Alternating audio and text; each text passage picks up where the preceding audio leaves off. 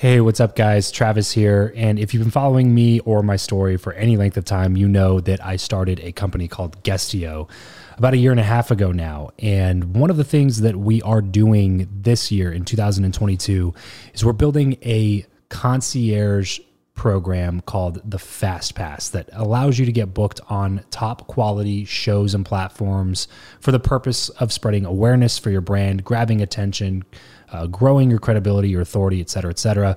And so if you are listening to this right now and you are a 7-figure plus entrepreneur and you have a budget to bring in traffic, attention, credibility, authority to your brand, then this might be a really great program for you. Just head over to travischappell.com/10K. Why 10K? Because we guarantee in this program that you're going to be able to speak in front of 10,000 people within 90 days. Okay, 10,000 people within 90 days. Imagine getting on a stage in front of 10,000 people to share your message, your story. Well, that's exactly what we are doing inside of this program through virtual stages like podcasts or virtual events or YouTube channels or blogs.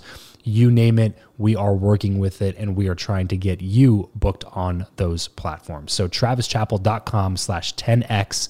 There's a quick application there, and then right at the end of that application, it'll prompt you to set up a phone call where you'll jump on a call with me, and we'll talk through whether or not you're a great fit for this program.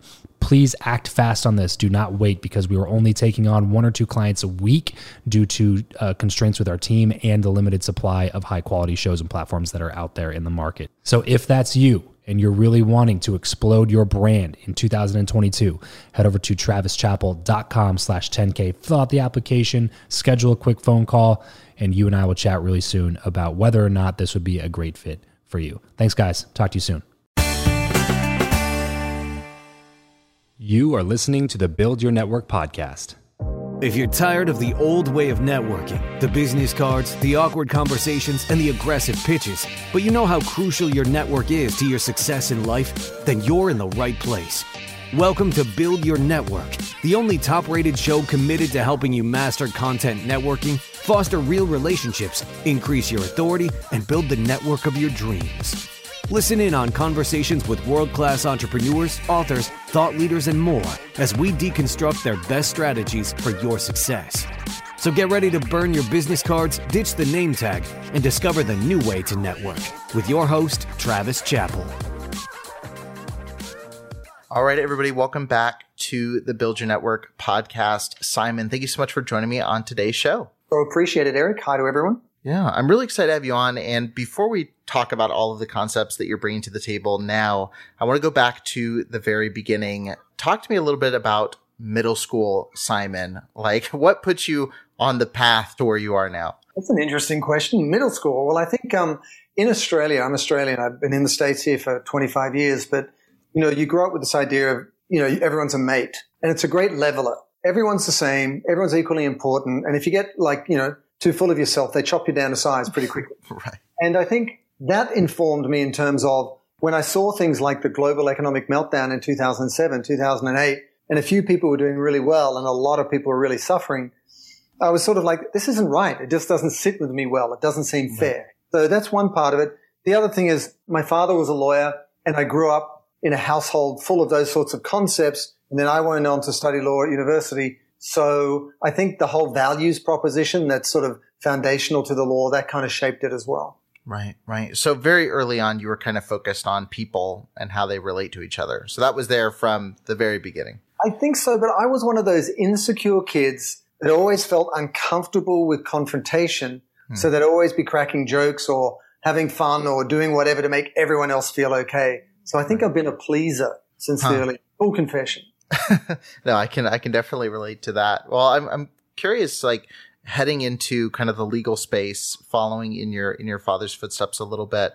Was that kind of your goal, or was that something where you kind of fell back into that because it was the most logical path? Well, I had no idea what I wanted to do. Like most 18-year-olds, you graduate and go, now what? And the last thing in the world I wanted to do was law, and my dad wanted me to do it. So I spent 5 years at law school confirming the fact that I did not want to be there and should not be there. But I also did fine arts, and I was the guy who wanted to be off doing life drawing and painting and studying art history. But, that didn't seem like a secure vocation for any young man at that time. So I ended up combining my love of art and sort of, the visual side of things with my love of language from the law, and that led to advertising. Right, right. So what was your first kind of step into the advertising space? Because that's really the world that you've been in, and that's where you're kind of at right now. What was kind of your first steps into that world? I came to the game late. I really didn't know what I was going to do. And so I stepped into, the advertising school in Australia and did well, but I was a little bit older than everybody else. And, it was an interesting experience. I did my first internship at Saatchi in Sydney and then got a job at DDB Needham, back then DDB Needham in Sydney. And, as luck would have it, the first ads I wrote did very well at the Cannes Ad Festival. And then so I got encouragement from that. And I did another year of at DDB and had more success at Cannes. And then I thought, well, I went to the Cannes Festival and I got these awards and I saw all these people from all around the world really engaged in the dialogue around how brands can tell stories. Sure. And so I decided I wanted to go to London. And I was newly married, young guy, and I went off to London and I knew I couldn't see my new bride until I got a job. So I couch surfed for 6 months, went to 1,000 interviews, and half the time they didn't turn up, or they're like, oh, and you are another darn Australian just turning up here being annoying. Eventually I got a job there and I spent, 4 years in London working on BBC, Harrods, Adidas, brands like that. And then, I got headhunted to go and work at Wieden & Kennedy, which is Nike's agency over in Portland, Oregon, which I didn't even know where it was on the map at the time, and ended up in Portland with my wife and a young baby in tow. So it's been this. There's no plan, Eric. There's no plan at all. Right. It's just been happenstance and accidents and just clumsy kind of life journey. I'm always fascinated by people like you who end up working with companies like Nike, or they end up working with agencies that have these massive clients, and it's essentially the dream job in that career space. What was it that made you say, I want to step out and do my own thing? Because you could have sat very comfortably, I'm assuming, at any one of those companies and had a great career. What was it that made you say, I want to take this in my own kind of unique direction? Sure. I mean, my last staff job after working at Nike's agency was worldwide creative director on Motorola, and I helped launch the Razr phone back then, and everything was set, the trajectory. But I tell you, it's a great question because I found myself walking around my house here in LA. I had a young family, 2 young daughters, and I didn't even tell my wife, but I was really unhappy and I didn't know why. And it's quite unsettling to have, dragged your butt in the family all around the world like so many Australians do, only to find that you've done the cool kid job on Nike and you've done the big job on Motorola, and yet you're not feeling fulfilled. And I think I was looking for meaning in my work. And at that point, as the universe would have it, I walked into my kitchen and there was an answering machine on the counter. So this was sort of, right around 2000. And there were 5 messages. First one from my mum, very upset, yelling down the phone because she's calling from Sydney and I'm in LA time and she's calling in the middle of the night. Another one from my mum. Third from my sister saying, Simon, wake up, wake up. Fourth one from my mum yelling down the phone, quite upset. And then finally the 5th message, and she said, Simon, Dad died. He was calling to say goodbye. Call us when you wake up.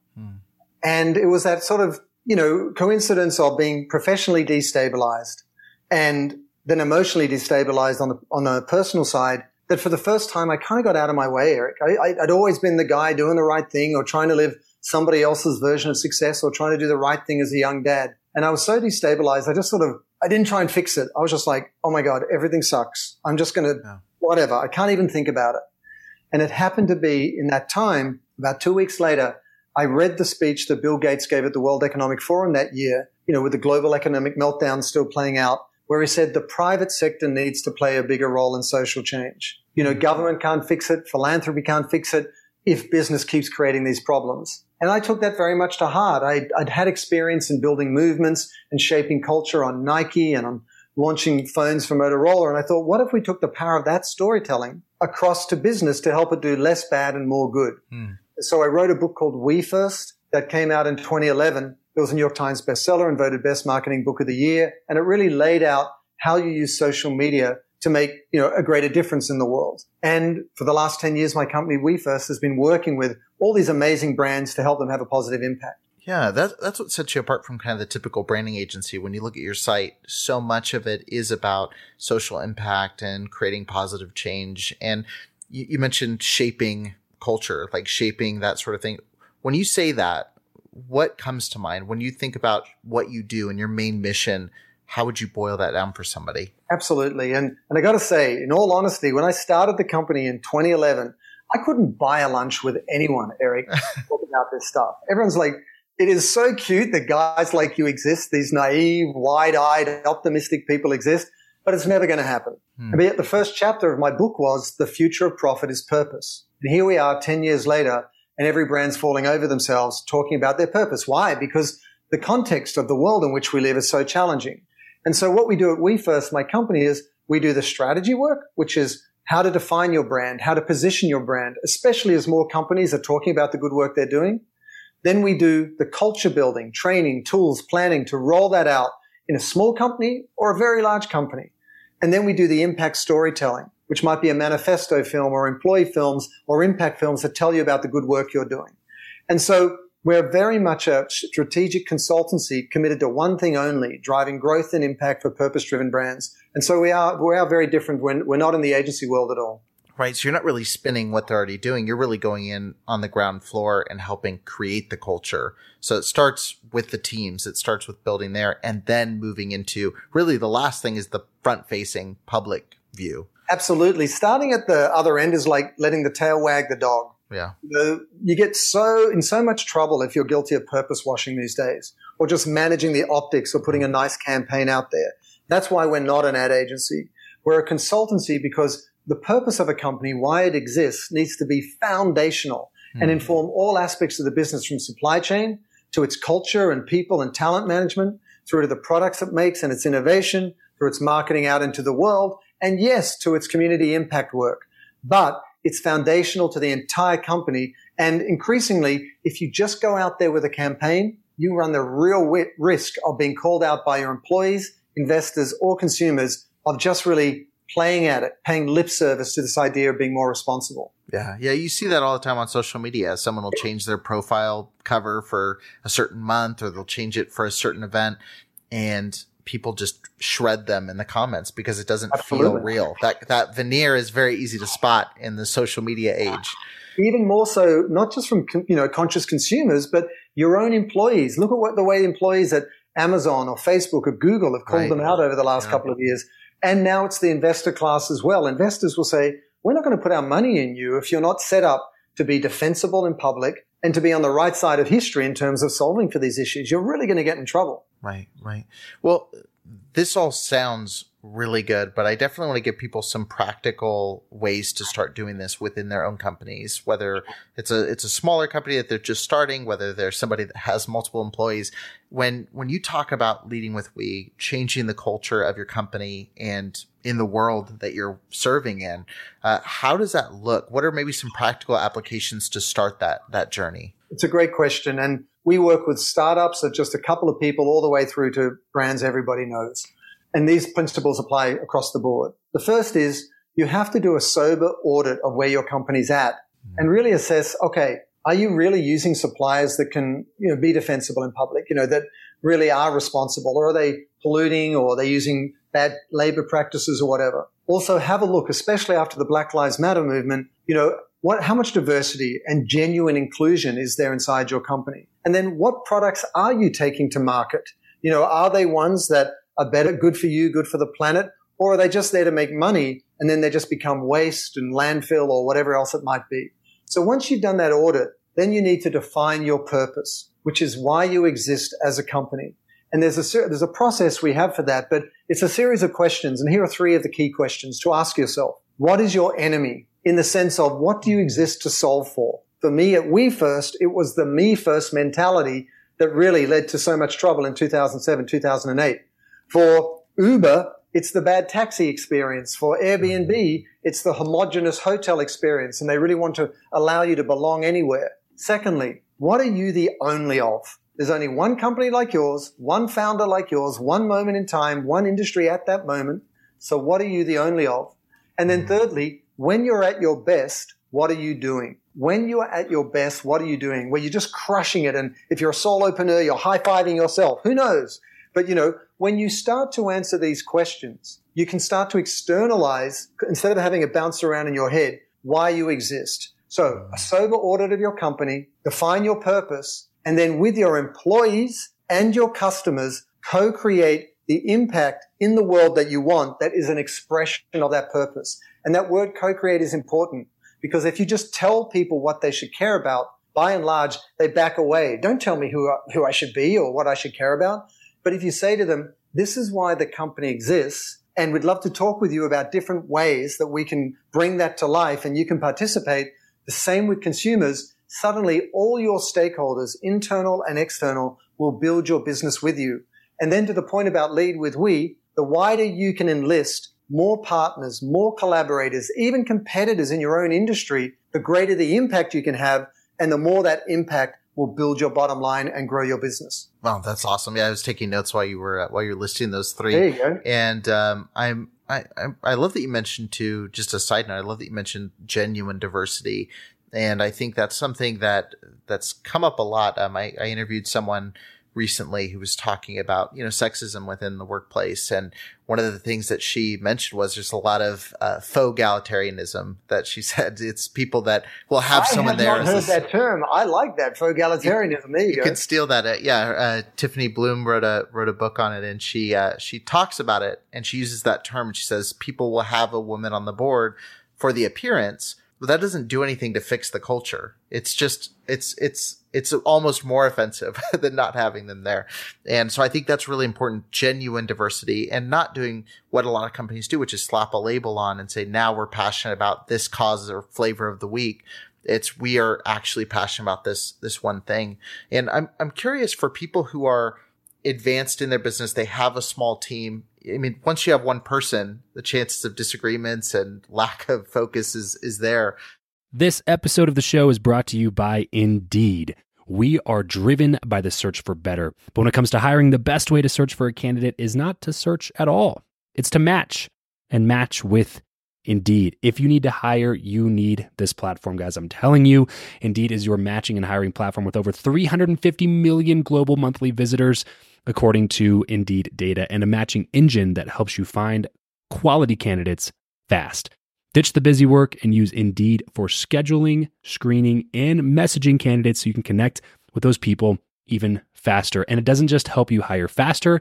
In fact, 93% of employers agree that Indeed delivers the highest quality matches compared to other job sites, according to a recent Indeed survey. And look, guys, one of the things that I wish I would have used Indeed for is this matching service. You can search and search and search and search and search all day long, but to actually be presented with quality candidates, like hiring a recruiter for you that's presenting people that has actually done the work to vet them and bring quality people in front of you, that work by itself is the fact that it's done by a software instead of like a team of high quality recruiters is pretty insane. So they leverage over 140 million qualifications and preferences every single day, which is why Indeed's matching engine is the best one that you can use. It's constantly learning from your own preferences. So the more you use it, the better it gets at doing the job for you. Join more than 3.5 million businesses worldwide that use Indeed to hire talent fast. And listeners of this show will get a $75 sponsored job credit to get your jobs more visibility over at Indeed.com/Travis. Just go to Indeed.com/Travis right now and support this show by saying you heard about Indeed here on the podcast. Indeed.com/Travis. Terms and conditions apply. If you need to hire, you need Indeed. How do you steer the ship toward a purpose if you're already established? How do you, when you do find that vision, how do you start getting people to get that buy-in and start taking part in that? It's a great question. And I mean, buy-in has to happen first at the leadership level. It might just be you if you're a solopreneur or founder, or it might be a board if you've got a larger company. Yeah. And here are 3 things you can do at that level. Firstly, look at the research. There's so much business case out there for the bottom line benefits, for really being articulate about why your company exists, the role it plays in the world, and so on. Secondly, do a competitive audit. Look at other brands out there in your category and look at what they're doing, because by and large, you'll find a lot of them are leaning into this idea of, sharing what role they're playing in the world. And then thirdly, do a cost-benefit analysis where you say, what's the cost of doing this? And it could be serious in terms of time and money, but what's the potential cost of not doing it in terms of losing relevance or not being able to attract the talent you want or not winning the loyalty of new conscious consumers? And then what's the benefit of doing it and the benefit of not doing it? And when you lay that out, typically in our experience, we find that whether it's just a small team or a large company, they kind of go, yeah, I mean, I instinctively want more of that myself with a company, and I've noticed competitors doing it, but I didn't really fully understand how related to the business case it is, and therefore let's explore it more. And then to your point, I mean, getting buy-in from your employees and so on, as I mentioned, you can't be prescriptive. You have to actually just share it with them and say, rather than this being top down, like a hierarchical org structure or the supply chain, it's a bottom-up exercise where you say, this is our foundational purpose, and we exist as a company and with our products to bring that to life. For example, Airbnb, to create a world where anyone can belong anywhere, or Patagonia, to save our home planet.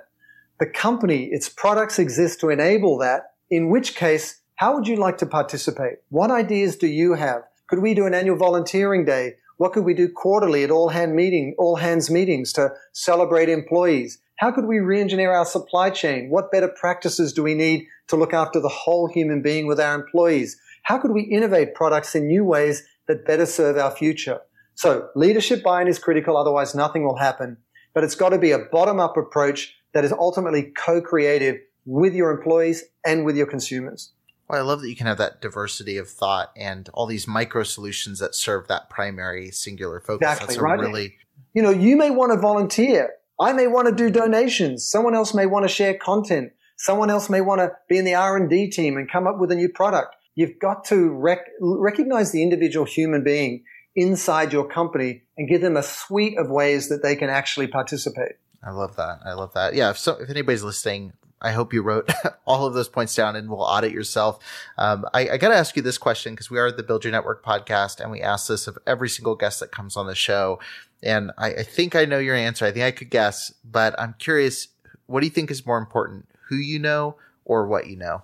I think ultimately, and I say this on a personal level, I think what you know, because life has been a journey, and we've all learned hard-won lessons, and we've all screwed up royally that has taught us some pretty hard lessons. And so I think that wisdom almost means that you don't need to worry about who you know. And I've been lucky enough to do a lot of speaking in different places around the world.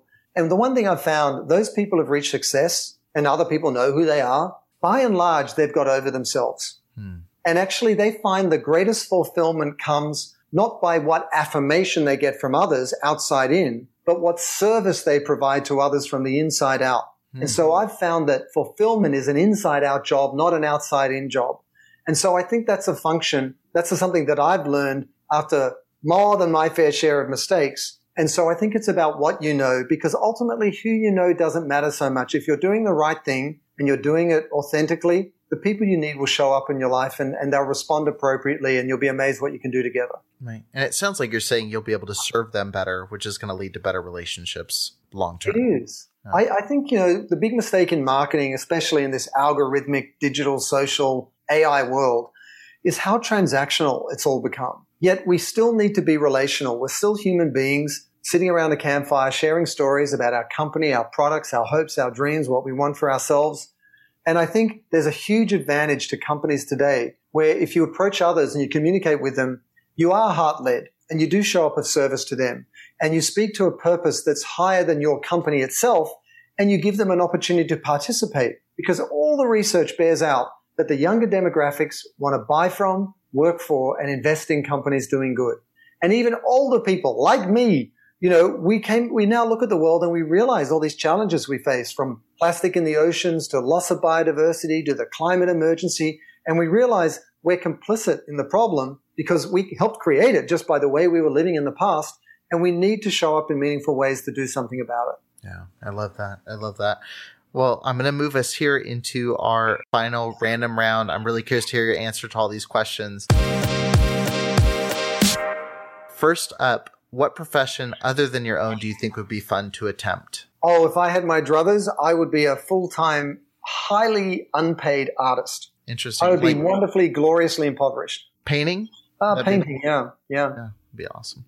If you could sit on a park bench with anybody, past or present, and talk to them for an hour, who would it be and why? It's interesting for me. I think I might say President Barack Obama, former president, only because I've always been deeply moved by powerful writers, authors, and speakers, because I believe in the power of language to shape behavior and rewrite our future. And so I think of JFK. I think of Dr. Martin Luther King Jr. I think President Barack Obama was a wonderful orator. And I'd love to have a conversation with him around, the power of language to create cultural inflection points where things turn in a new direction. And so it wouldn't be about what he's done or what I'm doing, but really it'd be about language itself, because language codifies behavior. So if we recode language, we can reframe behavior. And I find that fascinating. How do you like to learn best? Books, blogs, podcasts, videos? What's your favorite way to consume information? I buy books like crazy. I have hundreds of them, and it's just kind of a bit of a problem. And the worst thing I've ever done is order up to 5 copies of the same book. 5, because I'd forgotten I'd already ordered it. But I see it, I'm like, I've got to get that. Yeah. So I think books, I think that's my preferred way. I like the written word. I see letters, the alphabet, like children, and we're all teachers trying to organize these preschool kids to form into lines and behave in different ways. And I love the ability to create tone and meaning through language. So I think, definitely books. Give us a glimpse of your morning routine. My morning routine, well, I am not a morning person. So if I have half the chance, my morning routine will be deep, deep sleep. But otherwise, I wake up. I do have a moment of reflection where I sort of, at night and when I wake up in the morning, I constantly remind myself that the one thing that I've got to approach everything with is gratitude. Whatever that is, just gratitude. Because I think it unlocks the right things in your life. You show up in a way that's positive and respectful to other people. And ultimately, I think it is the key to happiness. Irrespective of how things go, how successful you are, whether your words resonate or not, if you approach things with gratitude, you never feel like you're missing out. You're never less than. You're never lacking. Right. So I have a moment of gratitude, do the usual ablutions to kind of wake me up because I'm like, oh my God, I can't even see straight. And then I have a smoothie. As I've got older, I've noticed that my diet becomes increasingly liquefied. That's what I've noticed about getting older. And so, I'll have a smoothie and then, say hi to the family and get cracking with work.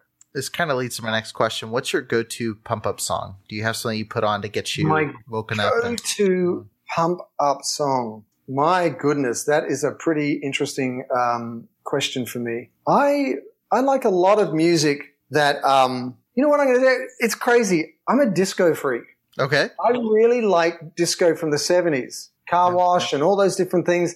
It just seemed that there was a spirit of literal abandon in people where they were just having fun and it was so clear about what they're doing. You put on a good disco track and I'm out there with my bad dad moves. Yeah, when we're road tripping, I'm always throwing on the Bee Gees, and my wife is not a fan. So that's a deal breaker. My wife is the DJ in our house, but we agree on disco. That's funny. Yeah, disco's not dead. Disco's not dead. Disco's just sleeping. What is something that you're not very good at? I'm not the bookkeeper side of business. Like, I'm the ideas guy. I'm like my team in the office would agree that I'm like a helium balloon that other people carry around and hold the string. Then occasionally they pull me down and go, what's going on? Because my head's in the cloud thinking about stuff all the time. That has its uses, but I am the most impractical person on the planet. I am really bad at just the whole daily life thing, and I'm horrible to live with. That's a typical artist trait. So we need people to hold us down. True story. Last question. I know obviously you have your book coming out, so you may want to tell people where they can find that, but what is the best place to connect with you online?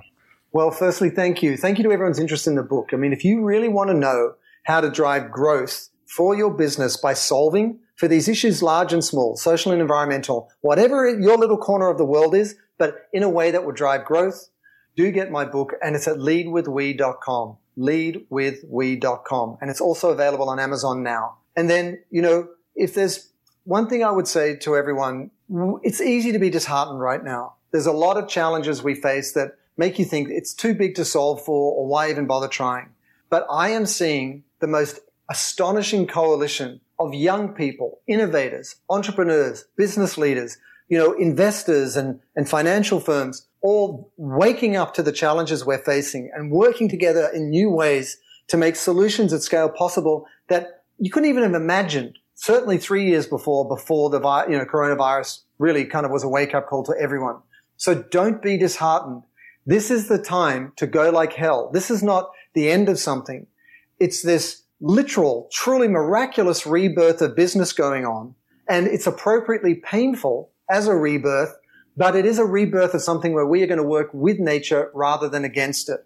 And so, if you'd like to find out more about my thinking, you can go to leadwithwe.com for the book. You can also check out the company, wefirstbranding.com. But, this is something that we're going to do together. And I think we're going to be astonished in the next 10 years about just how transformative business can be. Like we always say on the show, if you heard the name of a book, just buy the book. Buy 5 copies of the book. Leave them everywhere, all over your house. Go to leadwithwe.com and grab your copy today. And Simon, thank you so much for sharing with us today.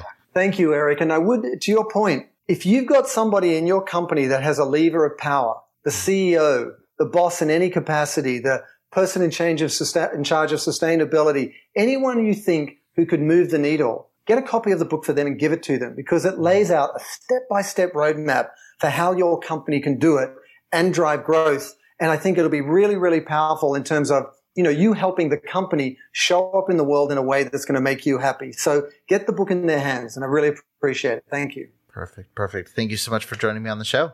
Thanks, Eric. That's it for this episode. If you want to connect with Travis and other like-minded people who also listen to the show, then you're going to want to head over to travischappell.com/group to join his free Facebook group, Podcast to Profit. Travis will see you there. And remember to leave every relationship better than you found it.